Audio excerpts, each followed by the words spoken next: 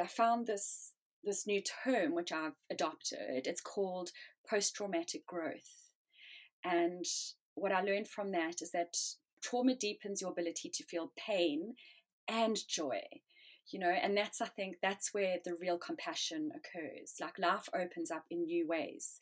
There is life after trauma. You don't bounce back, as they say, you bounce forward. Welcome to A Woman's Blessing podcast. My name is Lynette Allen, and this show is dedicated to honouring the strength and resilience of women. Over the past 20 years, I've held a lot of sister circles, and I've hosted some really beautiful healing medicine retreats where I've been truly humbled to hear the stories of women and how they've overcome really hard life situations. Women are so resilient and we are so brave, and we develop courage and determination we never knew we had when we find ourselves in critical times, and we pull ourselves through no matter what's going on. This show is about meeting those women. We'll be hearing their most personal stories to reveal how they got through, what they did, where their strength came from, in order to inspire you.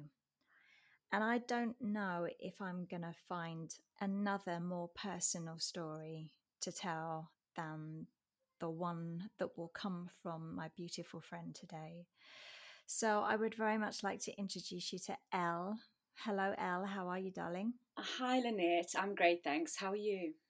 I'm okay. I'm so excited to talk to you on this podcast because I think the wisdom you have garnered and gathered over your entire life, actually, from that I know about it, but certainly of that over the past 3 or 4 years, I believe will help a lot of people right now. And this is the first time you're talking about your story, yes? Yeah, first time. Okay, so that deserves an acknowledgement of your bravery, and my listeners will understand why when they hear it. So I mentioned in my intro that I've held lots of sister circles and hosted some deeply healing medicine retreats. Mm-hmm. That's where our story starts. That's where I met you, because you came on one of those retreats, and I don't think I've known anything more healing actually than that retreat you were on. Absolutely. You came to our retreat to do ayahuasca. Mm-hmm. Do you want to just tell us about that time and what happened shortly after you got home from your ayahuasca ceremony? Do you want to intro it that way? Yeah, sure. So I had this calling to do ayahuasca, did the research, and I had booked in to do the retreat with you. It was on July the 7th, 2017. I do everything by numbers and full moon. It was a full moon on the 7th of July, and it was the Dalai Lama's birthday. So I specifically chose that week. That week was important to me. So I came along to the retreat. It was a 5-day retreat, and absolute life-changing. Now, my calling to do the retreat was for forgiveness. I wanted to forgive my mother. So my mom died of meningitis when I was 16 years old, and I held all this anger for all these years. It just consumed me. I never went for therapy. I just learned to live with it and to ignore it. I had gone to convent schools most of my life, but after my mom's death, I was convinced there was no God. I closed myself off from anything religious or spiritual. I grew up alone and very fast. And in those years, I guess I just self-medicated by partying. So in my 20s, I went across to Dublin and London. I worked in PR and everything. My life was perfect on paper. But I was missing something. I didn't know what it was, but I was definitely missing something. And then when I was around 28 years old, I was obviously going through my Saturn returns. A very close friend of mine, Brandon, in South Africa, had a heart attack and died. And his death sort of regurgitated my mom's death. And 6 months after my mother had died when I was 16, my aunt committed suicide. So all those deaths, and it's happened throughout my life, every time someone new dies, all those deaths are regurgitated and slapped back, slaps me in the face again. So, coming to the ayahuasca retreat, I wanted to come and I was tired of feeling that way and having all that anger and sadness and sorrow. And I thought it's time to just forgive her and let go so I can move on and live a happier life. Well, ayahuasca Mm-hmm. gave me that and so much more. It was the most phenomenal, life-changing experience of my entire life. My mom came to me on the first night in ceremony, my deceased mom, and I remember she sat next to me. I was sitting outside looking up at the full moon. It was absolutely beautiful. I was outside the yurt and it was just phenomenal. Our shaman was playing the most beautiful music, and I was just I felt like I was in heaven. And my mother walked up to me and sat down next to me, and she basically said that she forgives me and I need to forgive her. And she didn't want to leave me, but it was her time to leave me, that her time on this earth was done. She had served all her lessons, learned all her lessons, and now it was time for me to learn mine. And, everything's going to be okay. She's always with me. So I'm sitting there looking at my mom on the right side of me and just like blown away at this message. And like all that anger just dissipated. And it was I just felt this absolute unconditional love. Then this little 5-year-old girl walks to the left of me and sits down beside me. And it was just a little version of myself. I'd had a miscarriage 5 years before that. And I guess my daughter would have been about 5 years old. So this little mirror image of 5-year-old me comes and sits down next to me. And she then forgives me. Oh, this story is just going to make me cry. I think I'm just going to cry all the way through this, Elle. And this little girl looks at me and looks up at me with these big green eyes. And she says to me, "It's okay, Mommy. You weren't ready to have me. You weren't ready to have a daughter yet because you carried all this fear and all this pain that you felt that you couldn't be a mother because your mother had left you and you thought that you wouldn't know how to be a mother. But it's okay, Mom." So I'm sitting there looking up at the full moon with my mom on my right, my daughter on my left, and I just felt this absolute unconditional love. And they both sort of reassured me that they were with me all the time and everything was going to be okay. And I did. I felt that connectedness, and all the anger and the blame and the sadness just went away. It was wonderful. Yeah. Anyway, Yeah. that night finished and I continued the retreat. I was there for 5 days. So I think I sat in ceremony 3 times, and I just left feeling like a different person, like feeling reborn and happy and like ready to take on my life. It was just wonderful. I went home after the retreat, which finished on the 11th of July, and my friend Jess had been house sitting my apartment. Jess was a friend of mine that I'd met in the yachting industry, and I told her that I was going to do the ayahuasca retreat and I needed someone to look after my 2 budgies, Shiva and Ganesh.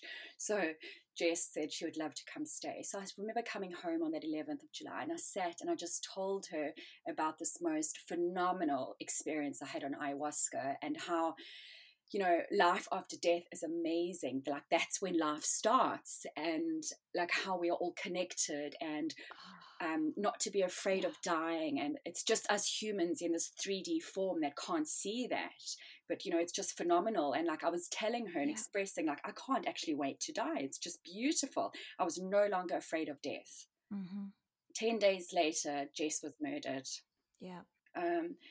Jess went out on a Friday night. This is going to be one of those podcasts.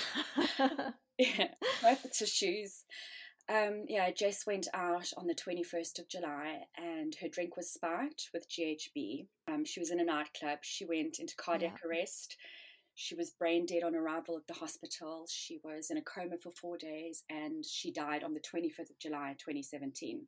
So that absolutely broke me. I somehow, I felt responsible for it, and I felt like I'd manifested this since, just 10 days before that. I sat with her having this deep and meaningful conversation about how wonderful death was.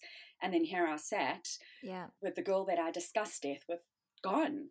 So that really, really hit me hard. I spent the next few months in my apartment, windows, blinds closed, drinking about 4 bottles of Rioja a day, home alone, and I was just broken. But something came out of me then. I was rock bottom, but I started painting as well. I started painting abstract resin artworks.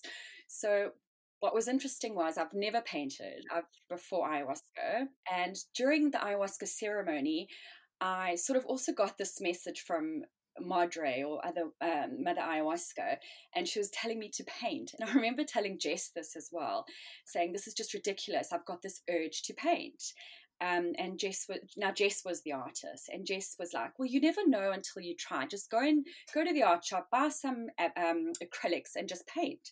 So I did that. I went and bought a box. I think I spent €300 on acrylics, canvases, and it sat in my lounge for 10 days after the retreat, with me just looking at this box thinking, I've wasted money. What the hell? I have no idea what to do with this. The day that Jess died, I took out my first canvas and I started to paint. And that was sort of my own comfort. And that's where I found that, those are the darkest months of my life. But this artist sort of just came out, and it was the only thing that got me through, really. I physically wanted to die. I just could not imagine living. Jess and I had plans to travel to Bali that September together. We had plans to open up a cafe in Mallorca. We had all these plans, and they were just ripped away from me. So I was rock bottom. I was drinking a lot and just, keeping to myself. And then it was on my birthday that September, I had a complete sort of breakdown, but a breakthrough as well. I went out with a few friends, and I literally had one glass of Rioja at dinner, which was strange because I had been used to drinking 4 bottles a day. And I had one glass, and I ran to the bathroom in the restaurant, and I sat with my head in the toilet for about 2 hours just throwing up. It was like I was just purging, the last few months of all the drinking, and it just came out of me. It was just horrible. So I went home that night. I didn't have any more wine. I went home and I knew something had to change. I booked a flight to Bali. I literally just booked a one-way ticket. I'd booked Jess's birthday, would have been the 30th of September 2017, and I flew out on the 1st of October. So ran away from my problems, went to Bali. I thought Bali's a great place, healing, that's the place I need to be, drawn to Bali. So my first 3 months in Bali were great. I dived into all sorts of things. I discovered breathwork in Canggu, the yoga barn in Ubud. I visited all sorts of healers in Balinese mankus, and life started to look up. And then I was at the yoga barn in Ubud, and there was an Indian guru there called Punu Wasu, who I highly recommend. He's phenomenal. We spoke about Jess's death, and I spoke about my whole ayahuasca experience. And I told him how I somehow felt like I'd manifested it and it was my fault. And then I asked him if ayahuasca was preparing me for Jess's death. They say that you sort of get a calling for it when you need it. Yeah. So I was trying to piece everything together myself. Yeah. And I remember his face, he just looked up at me, this Indian guru's face with his turban, and he just looked at me and smiled, and he said, not at all, you were preparing Jess for her death. Oh. So, sorry. There's such beauty in this, there's such beauty in these words. Thank you. So that really sort of shook me, but I took solace in that. And then it's kind of the whole ayahuasca thing all came back, and all my learnings from that ayahuasca ceremony, that we're all connected and death is wonderful and it's a wonderful thing to happen and a wonderful place to be. And I that all sort of flashback, and that really helped me sort of get over Jess's death. So then I sort of felt that things were moving in the right direction and things were looking up. And I was almost exhausted from all the healing I was doing. I was just immersing myself into breath work and sound healing, and just every healer. I think every healer in Manku on speed dial. It was great. I was feeling like on top of the world again. It was wonderful. Yeah. And then in January, so 3 months into my Bali trip, I was finally seeing the light again. I received a phone call from my cousin who was in Scotland to tell me that my cousin in Vancouver had just committed suicide. Yeah. Sorry. So no, there, it's quite all right. There it was again, death thrown in my face. Here I am alone in Bali, having done immense healing work on myself to get me to a place where I'm finally looking up, where life is sort of somewhat bearable again. And then another life very close to me is just ripped away from me. So I completely lost it. I couldn't breathe. I panicked. And to give some background, Dakota and you were very close, and she was this most beautiful, very talented young girl with so much to live for. Yeah, Dakota was amazing. She was 23. She had the most beautiful singing voice. She was creative. She was a dancer, a gymnast, a yogi. She was just an old soul. And Dakota was actually born just before my mother died. So, and that's the family, the aunt and uncle that I was staying with, my mom's brother, at the time of my mom's death. So when my mother had been like ripped apart, like away from me, this beautiful little baby girl was born. And so there was a deep, deep connection. Like I equate her to sort of the light at the end of the tunnel when my mom had died. So there was a deep connection with Dakota and I. Yeah. So so that really, really, like, it just broke me. I remember I just couldn't breathe, and I didn't want to live. It was just horrible. So it was later that January, Dakota's funeral. I was in Sanoa with a friend in Bali with a friend, Mark, and we were sitting on the beach and we were drinking. I was just drowning my sorrows in red wine again, and I decided I wanted to go for a swim.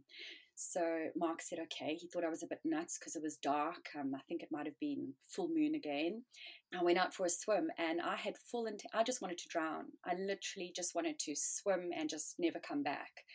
And I went quite far out, and I stood on a sea urchin and I got these bloody spikes in my foot, and the pain just like catapulted me through the water and like up into the air and breathing again.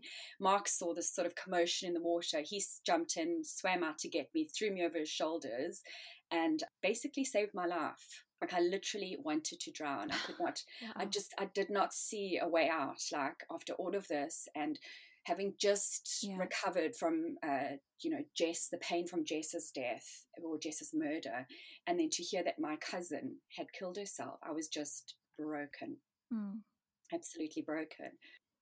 I can't imagine how any of that feels. It's horrible. It's really, it's awful. So 2018 just sucked. Like, all the life had just been sucked out of me. I thought 2017 was bad. 2018 was just, the start of it was just horrific. I stayed on in Bali, but at this stage, I was so angry at the world, angry at God, angry at everything. So I sort of parked the healers and spirituality. I thought, well, that's not bloody working. I did all I could, did all this work, and you've taken someone else away from me. So I started partying again and drinking and, drowning my sorrows in alcohol again, just to mask like the deepest sorrow and pain that I had. So that was most of 2018. So towards the end of that year, I just woke up one morning after a night out, just feeling absolutely horrible. And I sat in the shower of my villa and I just cried and cried and cried. I was just broken. I remember looking up and saying, like, what the fuck? Like, why do I deserve this? Why does this keep happening? So I just had this thought, and I just thought, well, I wanted a complete change. I booked a taxi up to Ubud's water temple the next day. So I remember going to this water temple, and you sort of like go under the waterfalls, and I think there's like 13 like little waterfalls that you go under, and I just prayed and prayed and prayed, and I begged for forgiveness. I asked for help, for guidance. I remember like looking up, going, whoever you are, wherever you are, just, I need help. I really need help. And I made a promise to the universe and God, and I said, I'll give up my partying lifestyle. I'll give it all up. Just give me another chance at happiness, and if I screw it up again, take it all away from me. You can take it all away, but I promise you, I'm so desperate, and I want help, This is one of the most difficult podcasts I think my listeners will hear from on my show. So I left that water temple and I went home, and everything was okay. And I was, just going through every hour, not even every day, just every hour, just like hoping for a change. Then I was in Seminyak about a week later, and I was in a cafe. I think it was called the Wild One. A guy walked in and my eyes caught his, and I remember looking at him. He walked past me at the till, and I said to him, has anyone ever told you look like Bradley Cooper? Now, I had literally just come back from the cinema, and I just watched A Star Is Born. But I looked at this guy, and I saw Jackson in him. Well, the rest is history. He asked for my number, he asked for my number. We started dating, and I moved in with him after about a month. And he, things are wonderful. He asked me to marry him. He wanted me to have his child. I was so happy. I was on cloud nine, and I kind of felt like this was the reward. Finally, I'd been rewarded from the universe, and I thought, well, I'm not going to ruin this. This is the happiest I think I've ever been in my entire life. I fell pregnant. I found out I was pregnant on, I think it was St. Patrick's Day, so that would have been the 17th of March.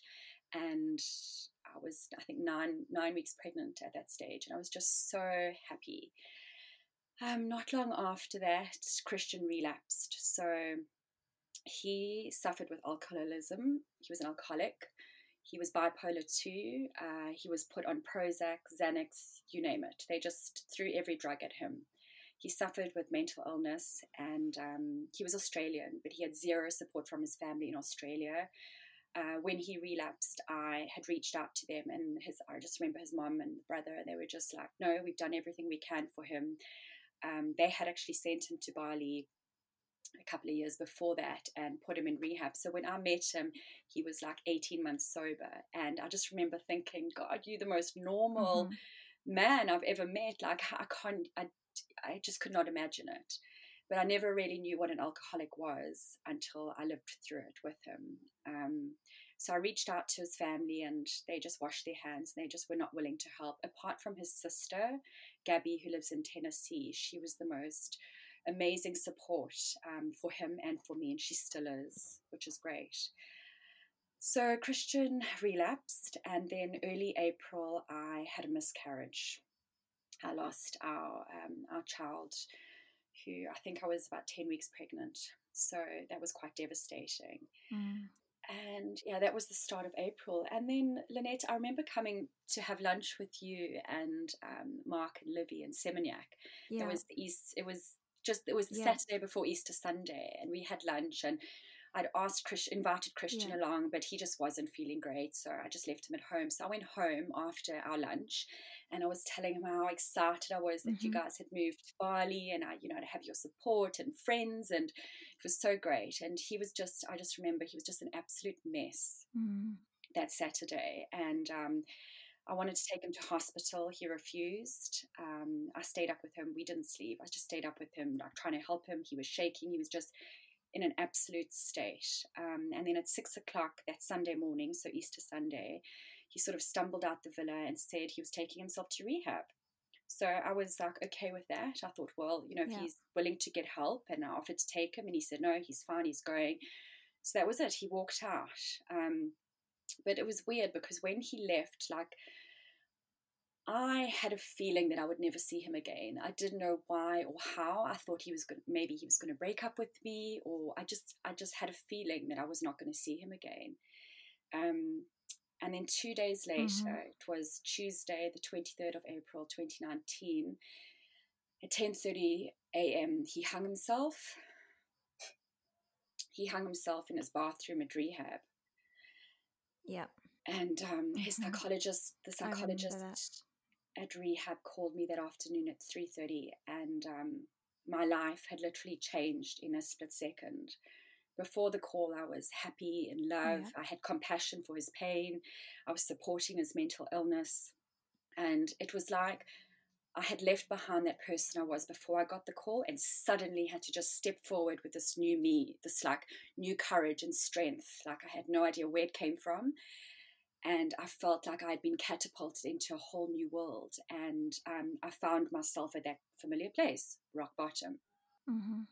So a week after I got the news, I went and sat with him for about 3 hours in the morgue.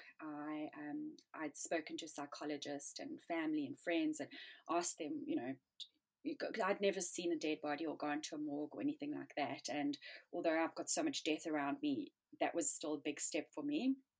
But I wanted to go and say my final goodbye to him, because he wasn't the Christian I knew when he walked out that villa door that Sunday morning. And I wanted to say my goodbye. So I remember going to the morgue, and sitting there with him and playing our playlist that we had, our Spotify playlist, and literally talking to this frozen body in front of me. I burnt incense, I bought mala beads, put the mala beads on him, I brushed his hair. The people at the morgue must have thought I was absolutely crazy. Like, apparently people don't do this. They don't go and sit with the body and play music and like talk to it. But I needed to. Like, that was me forgiving him and saying goodbye. Yeah. The following day, it was his cremation. The next couple of weeks were just a complete blur. I had to pack up our villa. I had to rehome our 2 cats and our dog. I literally donated just the contents, everything in our villa, to an orphanage in Bali, and bought a one-way ticket to England. And absolutely nothing could have ever prepared me for what I went through. Like, you would think that after all the death I'd experienced before that, and even in such a short space of time with Dakota and Jess, that I would be able to cope, but I didn't. I couldn't breathe, I couldn't sleep, I couldn't eat. I was angry, I felt shame, guilt, rage, horror, trauma, hopelessness, blame. Felt like my heart had literally been ripped out of my chest. I had horrific nightmares. I was angry at everyone, the world, like God. I was just so angry. You know, it's like suicide is a club that nobody wants to be a part of, with a massive growing membership. Yeah. It's crazy, like just how much suicide there is. And it's been just over a year now, and I'm only just starting to smile and to really appreciate every day.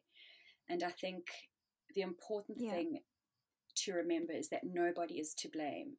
You know, the self-dialogue that you have is just the worst.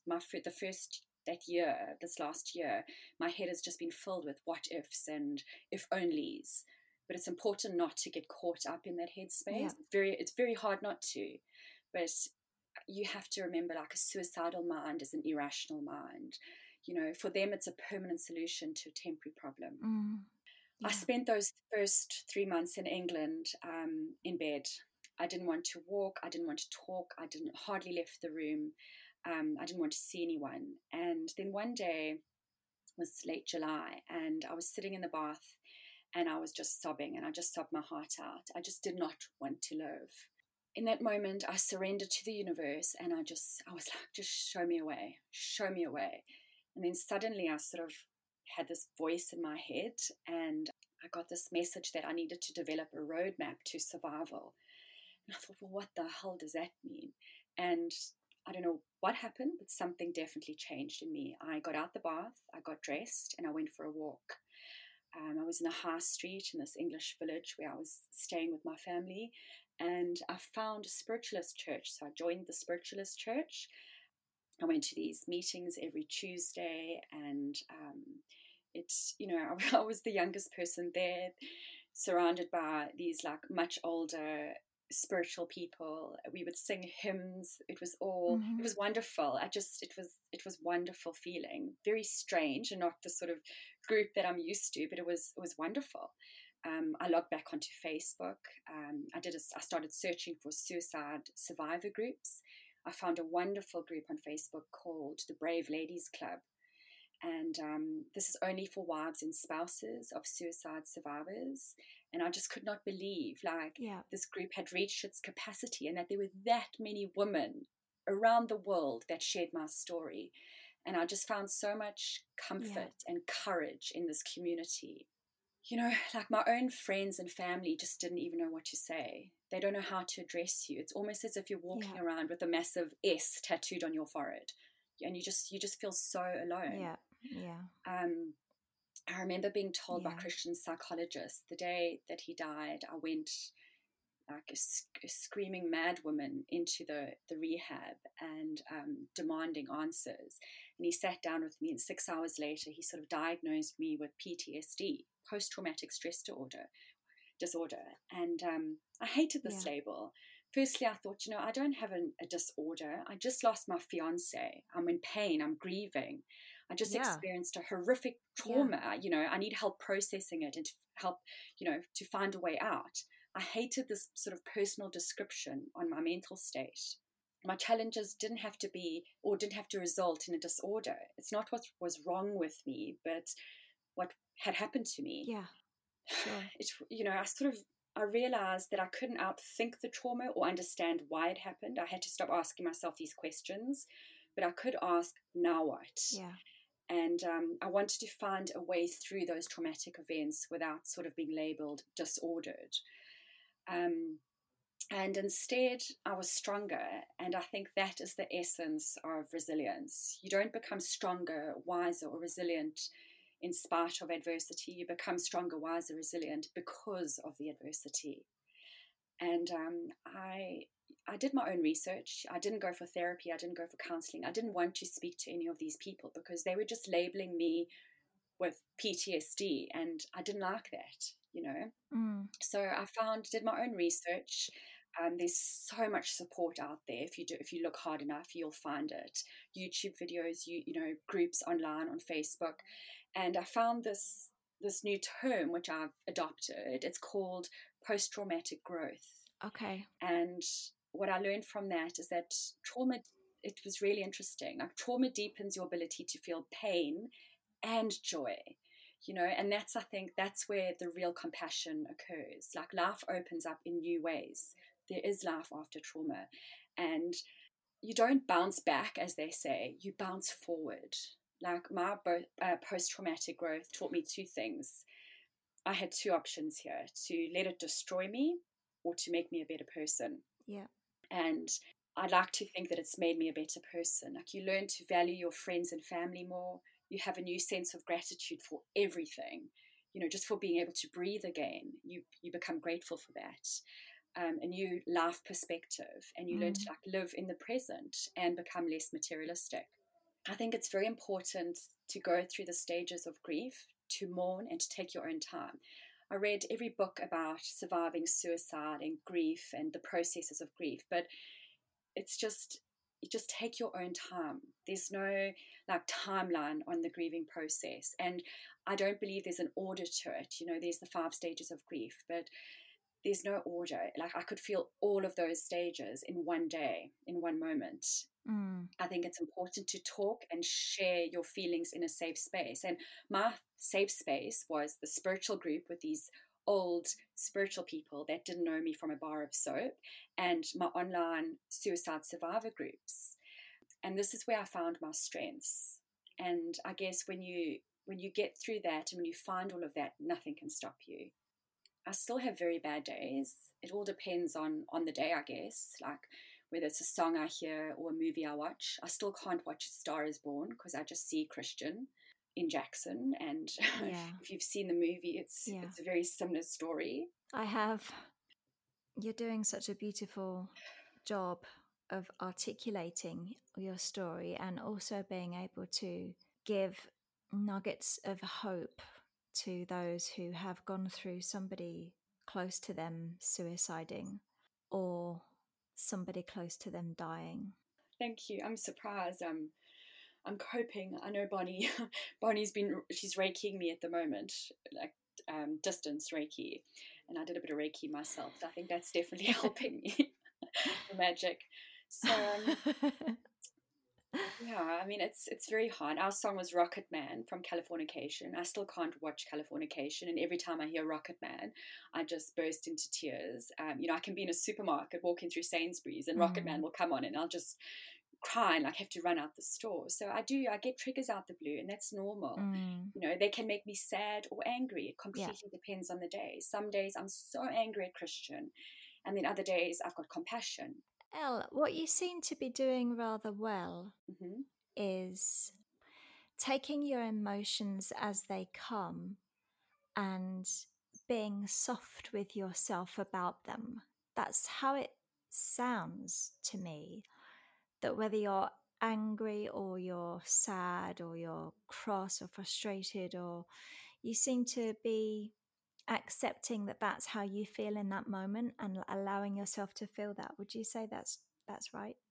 Absolutely. I think it's important to feel the grief, and if I'm angry in that moment, just to be angry, and I'll say to myself, okay, today's going to be an angry day, tomorrow might be better, it might not, who knows, but just to in the beginning, I was with Jess, Dakota, my mom, and all the other deaths I've experienced, I sort of forced myself to not feel the anger and the sadness, and just to like move on.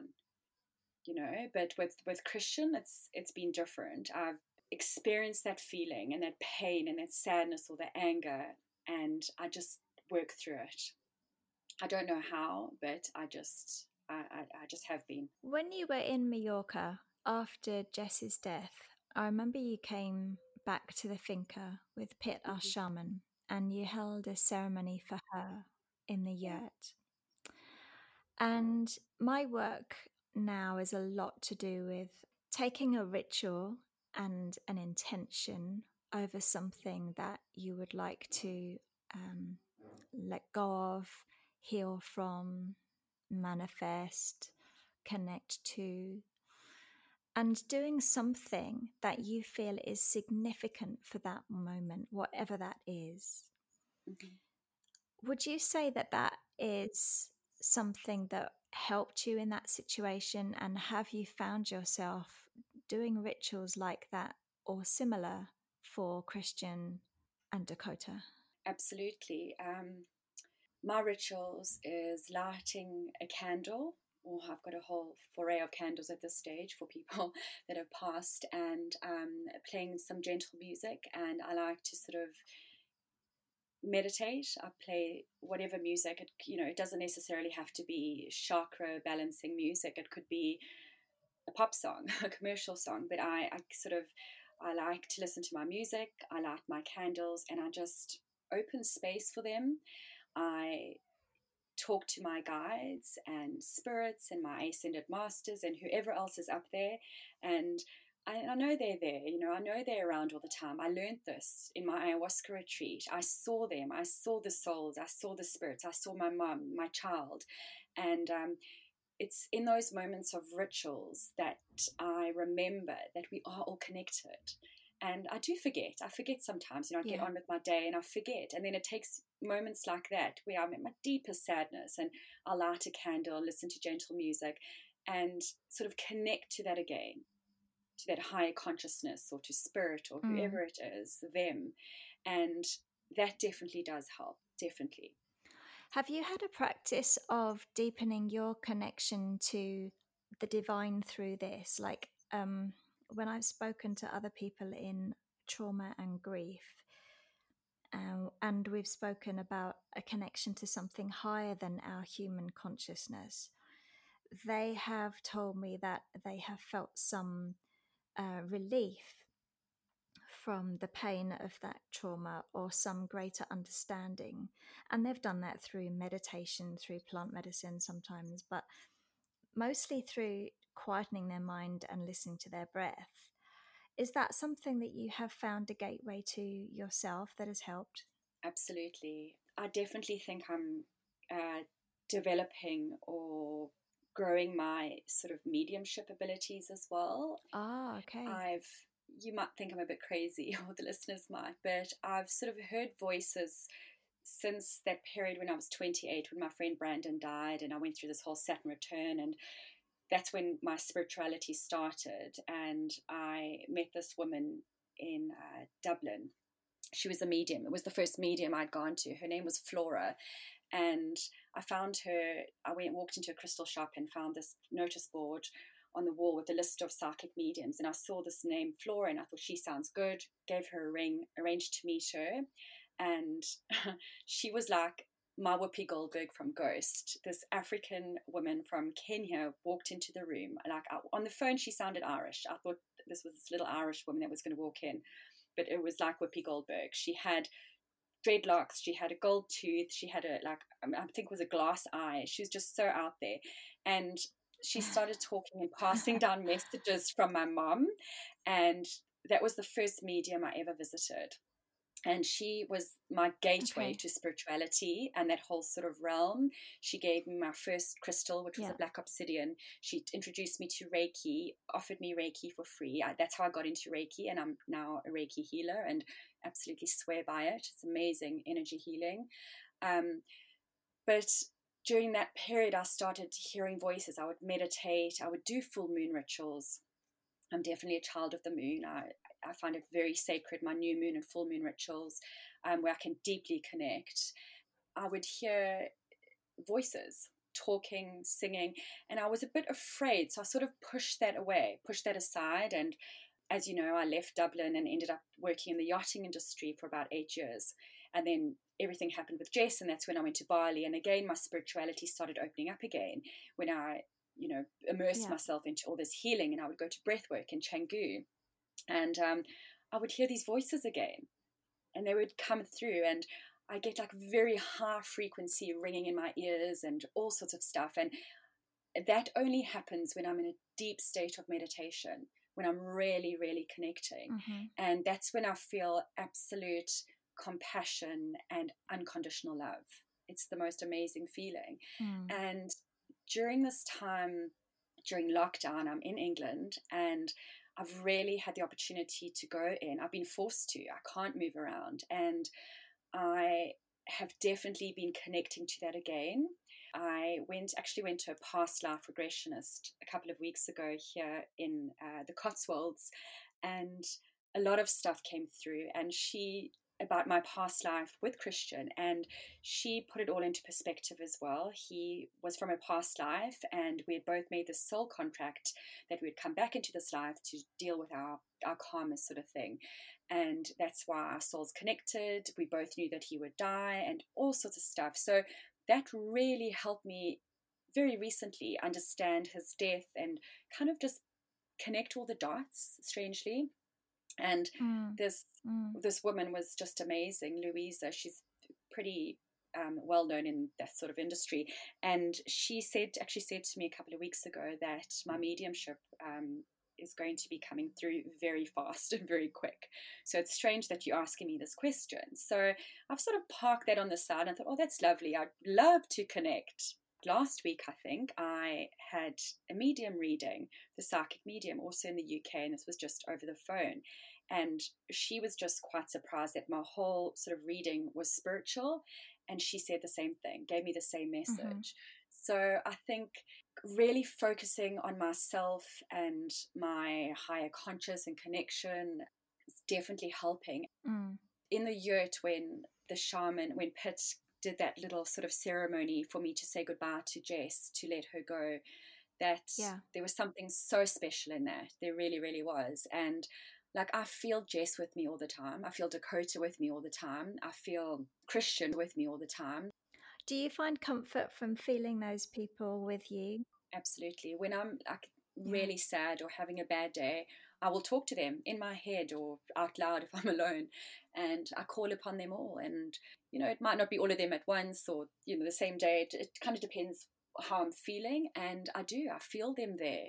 When I was in England just after Christian had died last year, I felt him on the bed next to me. I felt his arm wrapped around me. And, I feel a bit crazy saying this to some of my friends because there's a lot of people that don't believe in that sort of spiritual world. But I think if you really, truly connect, and there's a saying, seeing is believing, that's nonsense. Believing is seeing. I really believe that. Like, when you really, truly believe, you will see it. Yeah. Exactly. If somebody's struggling right now and they're after something, anything to grasp hold of to be able to get through this particular time in their lives, where would you advise them to start? My message, I would say, is that everything has a cycle. Everything is cyclical. Tides turn. What goes up must come down. And likewise, what's down will definitely come up. Everything's cyclical. For me in particular, in regards to your question, if they were going through a suicide, I would say, well, how I've sort of coped with this myself is I've realized that it was Christian's choice. He chose pain, sorrow, death. It wasn't my choice. He left me, and I've decided not to leave me. I've decided to pick myself up and move forward and, do the inner work, take your time, meditate, reach out, find your own support group. There's no one size fits all. It's different for everybody, and take your own time and you will find it. But ask for the answers. Go within, pray, meditate, go for a walk, do whatever you need to do. But if you ask, you will get the answers. They are there, but they need to be asked.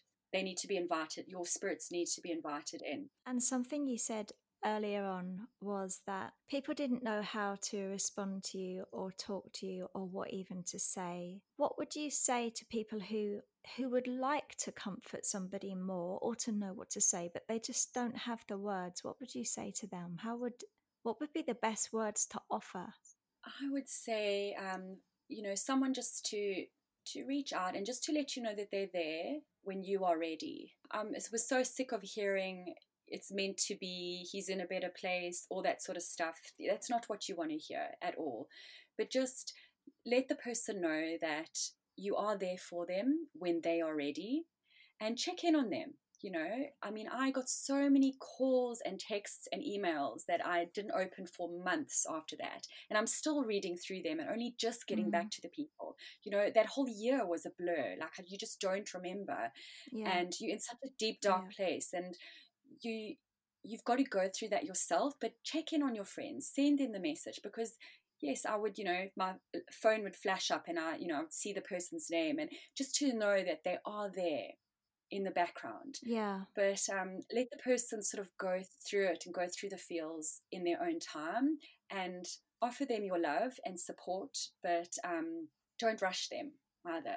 Don't tell them that it's meant to be and everything's going to be okay and you must move on, and that's not what the person needs to hear at all. There's no time frame for grieving. That's such good advice. I was given a call from my ex-husband's boss actually when my dad died. And it was, he'd never, I mean, we had a relationship. He was my husband's boss. He was really, really nice. We used to go and see him. It was that they owned restaurants, so we used to hang out at the restaurant sometimes, and it was always lovely. But he'd never made the time to call me ever. There was never a reason to do that. But when I went back to work after my dad died, Paul phoned me and he said lots of nice things, many of which I can't remember, but he did say, "You will smile again." And Yeah. I remember that really helping. And I didn't, laugh or smile I couldn't smile about him. I just cried every time I thought about him, of course. But that did help in the long run. And I've said that to other people, so I hope that's been of some value to them. But that for me stuck in my mind. Absolutely. The tides do turn. Everything is cyclical. Things will get better. Jess died. I never saw a way out of it. I moved to Bali. There was light. I was happy again. And I met so many wonderful people during that time. And then Dakota died and I went back to rock bottom again. But I remembered that short space of time of feeling good, and that sort of kept me going. And then I met Christian and I was so happy. And going through his death, I just, you have to remind yourself the tides do turn. I've picked myself up so many times from the very start when I was 16 after my mum's death, and all the other deaths in between. And you pick yourself up. When I talk about women having resilience, I can't think of another woman with more resilience right at this very moment, because, again and again, you pick yourself up and you go through this story and you pick yourself up. And I have such huge admiration for you. I really do. Thank you. Thank you. At the end of our podcast, I always ask my guest what they would say to the girl they used to be. We bring the girl we used to be and the woman we are now and the woman we are yet to become into many of my ceremonies and rituals. So if you were to look back and sit next to the girl you used to be, what would you say to her right now? I would say, look how far you've come. Honor your strength and your resilience. You will get through it. Makes me well up. And to the woman you are now, what would you say to yourself now? I would tell myself, you are so loved and protected. You have a purpose. Keep going, and one day this will all make sense. There is a divine plan. I really think there is a divine plan for everybody. And I think I have a sense that you're on the cusp of developing yours. Have you got an image, do you think, of the woman you are yet to become? I would like to be a healer, and a guide and a teacher of some sort and help other women, as you are, Lynette, helping so many women. I didn't have that support because I lost my mom from a very young age. And I wish I had people like you and even me now for that girl that I was when I was 16. So I would like to be I would like to be a healer and be able to help people that have gone through all the stuff I've gone through. I think there's definitely room in this world for big sister mentors and women, older, wiser women. Us women in our 40s, we consider older now and more wise, that.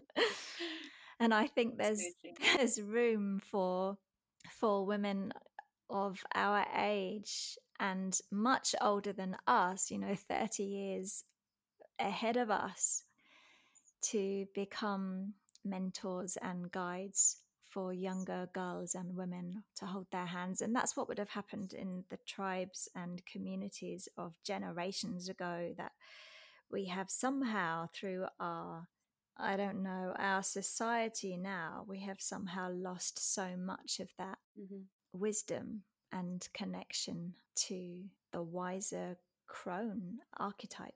And I think it's about time it started to come back. I see a wave of that coming back, on the people I follow on social media, and I see a wave of that coming back. But I think you are definitely somebody that inspires. You have such depth to you. Every time I speak to you, you are so kind and so caring and so gentle. And I think anybody who crosses your path who really needs somebody is going to find real comfort in talking to you. Thank you, Lynette. Well, I learned from the best.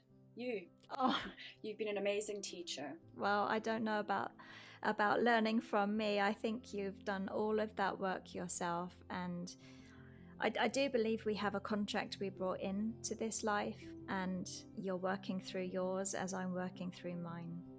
And this is our path, and we develop on a yearly basis because of it.